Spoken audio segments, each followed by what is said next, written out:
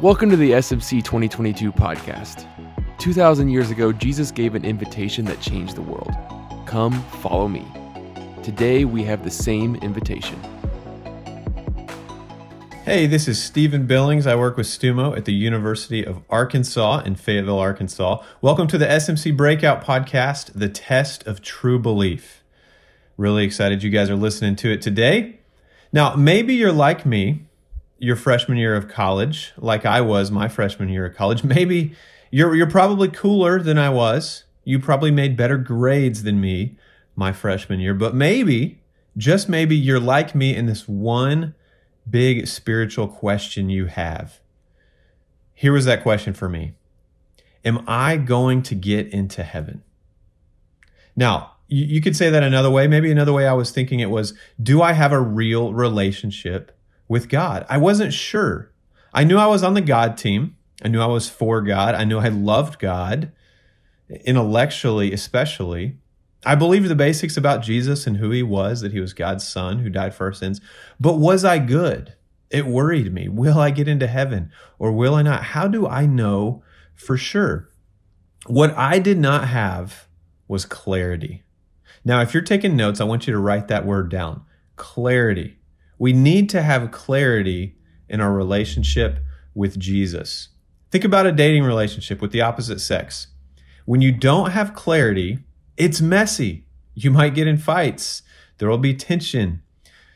You know, let's say something like Valentine's Day rolls around. And if you don't have clarity in your relationship, what type of present am I supposed to get? Do I spend a lot of money? Do we not get presents because we're just friends and we're just talking and we're not there yet? It becomes awkward when we don't have clarity. We need clarity. We need to know where we stand relationally with another person. And it's the same with God. We need that clarity. Now, look at what the Apostle Paul said in 2 Corinthians chapter 13, verse 5. He said this, "Examine yourselves to see whether you are in the faith. Test yourselves. Do you not realize that Christ Jesus is in you, unless, of course, you fail the test?" Notice that phrase there in 2 Corinthians 13, 5. Paul commands them to test themselves.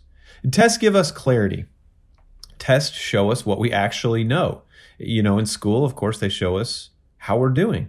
In a sense, the numbers don't lie. Okay, think about tests. If you got a 10 on the ACT, you are not Harvard material. That's just reality. Maybe you could have gotten an 11. Maybe it would have gone down to a 9. Either way, you're not getting into Harvard. If you got a 35, man, you are a smart person. The debate is over. The tests don't lie. In a way, the numbers don't lie, right? If you got a 35, you must be smart. I remember shortly after college, I was trying to get in shape and gain muscle really for the first time in a long time. And I was frustrated with my results because no matter how much I lifted weights, I really didn't seem to be getting any stronger. And then one day, my friend Jared began to teach me about gaining muscle. And he told me, "Hey, Stephen, the numbers do not lie." He asked me how much protein I was eating. And I said, "Oh, I don't know. I think a lot. I drink protein shakes sometimes. I try to eat a lot of meat." And he goes, "Nope, you don't know the numbers. You got to add those protein grams up." I needed to take the test. I needed to see how much protein I was eating. And when I started eating more protein for the first time in my life, I actually started gaining muscles. I began to have clarity because I took the test and I calculated the numbers. How much protein am I eating? Now, we want to take a test spiritually for ourselves. And the great part about taking a test is it brings you clarity. You know, I know this material or I don't. And so that's why we want to take a test spiritually. It can give us clarity on where we are in our relationship with God. It can give us confidence. I want you to think about these two questions. Feel free to pause the podcast for a minute if you want to ponder them or take some notes. The first one, why do you think it's important to test your own faith? Why is it important for us to test our own faith? And the second one is this, who has the right to judge your life? Who has the right really to give you a spiritual test? Does God? Do other people? Or is it you? Is it all three? Is it one or two of those? Who has the right to judge your life and your heart and really give you a spiritual test like Paul told us? Is it God? Is it others? Or is it you? If you need a moment, pause, take that test. Think about that for a minute. Who has the right to judge your life?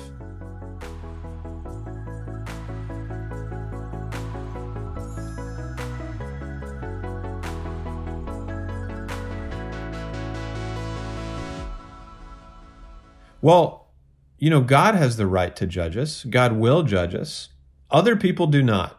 I cannot judge your faith. I cannot judge my best friend's faith. It's not for me to do. It's not my place. You also can judge your own life. You can give yourself a test, but that's between you and God. Stumo can't judge it. Your church can't judge it. Your friends can't judge it. Only you can give yourself this test. And for me, that's reassuring. I'm not here to please other people and make them think I have a great faith. I want to have a faith between me and God that's real and that lasts. In fact, look at what Hebrews 4:12 says. For the word of God is living and active, sharper than any double-edged sword. It penetrates even to dividing soul and spirit, joints and marrow. It judges the thoughts and attitudes of the heart. It judges the thoughts and attitudes of the heart. God's word, God judges us, and we can take that test and see where we are. So today, we want to look at God's word and see if we can find clarity. And the first place we're going to start is with Jesus' words. Now, there are really two kinds of faith, according to Jesus. There are two categories of people who have faith. And back when Jesus lived, there was so much confusion. Maybe you're tempted to think, it's 2021, and today it's harder to understand faith. But in Jesus' time, people were all about it and everyone had faith. But that couldn't be further from the truth. There was tons of confusion, even among the spiritual leaders in Jesus' day. People argued about their faith because they were commonly confused. It was common then, and it's common now. Now, let's take a look at Jesus' words from Matthew 7, starting in verse 21. He says this, and I love this passage. He says, "Not everyone who says to me, 'Lord, Lord,' will enter the kingdom of heaven, but only the one who does the will of my Father who is in heaven. Many will say to me on that day, 'Lord, Lord, did we not prophesy in your name, and in your name drive out demons, and in your name perform many miracles?' Then I will tell them plainly, 'I never knew you. Away from me, you evildoers.'" Now, in this passage, you can take a look at it in your Bible or on your laptop or on your phone, Matthew 7:21 through 23. What's the thing that distinguishes those who say they believe and those who truly believe? What's the one thing that distinguishes those who say they believe with those who truly believe? Well, it's there in verse 23. They know him. They know him. They have a genuine, true relationship with him. That's the distinguishing factor, according to Jesus. I recently had a talk with my son. One of his favorite football players, Patrick Mahomes, was on television. And in one of those behind-the-scenes mic'd-up clips, we heard him use some bad language. Now, my son is a big Patrick Mahomes fan, and so he was disappointed to hear that. And we had to sit and have a conversation about how there's a difference between knowing about somebody and actually knowing somebody. We know about Patrick Mahomes, the famous Super Bowl winning quarterback, but we don't know him. We don't know him well like we know each other and like we know our best friends and like we can know God. Jesus is explaining to us, he doesn't want you to claim something religiously or spiritually. He wants to know you. That's going to be the difference in someone who is in heaven and who is not, according to that passage. Do I really know him? Well, that's Jesus' words. Let's quickly take a look at the Apostle Paul's words. In Galatians chapter 5, Paul gives us a snapshot, again, just like Jesus, of two kinds of people. And we're going to look at these verses starting in verse 19. There's two descriptions here. Now listen to this first type of person Paul describes. The acts of the flesh are obvious: sexual immorality, impurity, debauchery, idolatry, witchcraft, hatred, discord, jealousy, fits of rage, selfish ambition, dissensions, factions, envy, drunkenness, orgies, and the like. I warn you, as I did before, those who live like this will not inherit the kingdom of God. They won't go to heaven. They don't have a true relationship if they're really living like that. Now, when I first heard this passage in college, if you look at that paragraph, 19 through 21 in chapter 5 of Galatians, as a whole, and say, does this describe my life? I would go, no way. Orgies? Witchcraft? No. I may have done some things I shouldn't have done, but orgies and witchcraft were not involved. This is not descriptive of me. But then I began to break the passage down. Sexual immorality. Do I have lustful thought patterns? Yeah. Idolatry. Do I put things before God? Yeah. Hatred. Man, I have some people that I strongly dislike, maybe even hate. Jealousy. Wow, I struggle with that. Selfish ambition. And as I began to break these down one to one, I realized almost all of them, witchcraft excluded, maybe described my life pretty well. Maybe I was that first person. But then look at the next couple of verses. Again, Galatians chapter 5, verses 22 through 26. Paul says this, but the fruit of the Spirit is love, joy, peace, patience, kindness, goodness, faithfulness, gentleness, and self-control. Against such things there is no law. Those who belong to Christ Jesus have crucified their flesh with its passions and desires. And since we live by the Spirit, let us keep in step with the Spirit. Let us not become conceited, provoking, and envying each other. And as I looked at that list of the fruits of the Spirit, as Paul described it there, I thought, which one of these describes my life? Selfish, jealous, sexually immoral? Or was it love, joy, peace, goodness, self-control? And I began to wonder and be convicted, man, which one of these two passages more described my life? Now, as you look at that for you, what would be the question? Yes, of course, maybe not witchcraft and orgies, but as you look at those two passages as a whole, which is more descriptive of your life? It's a good test. It's a good thought to think through. What is the fruit of my life? Is there a trend of righteousness? Which one of those lists more describes me? Now, if you've ever seen or actually touched a real grenade in person, you know it is a heavy, durable, tank-like thing.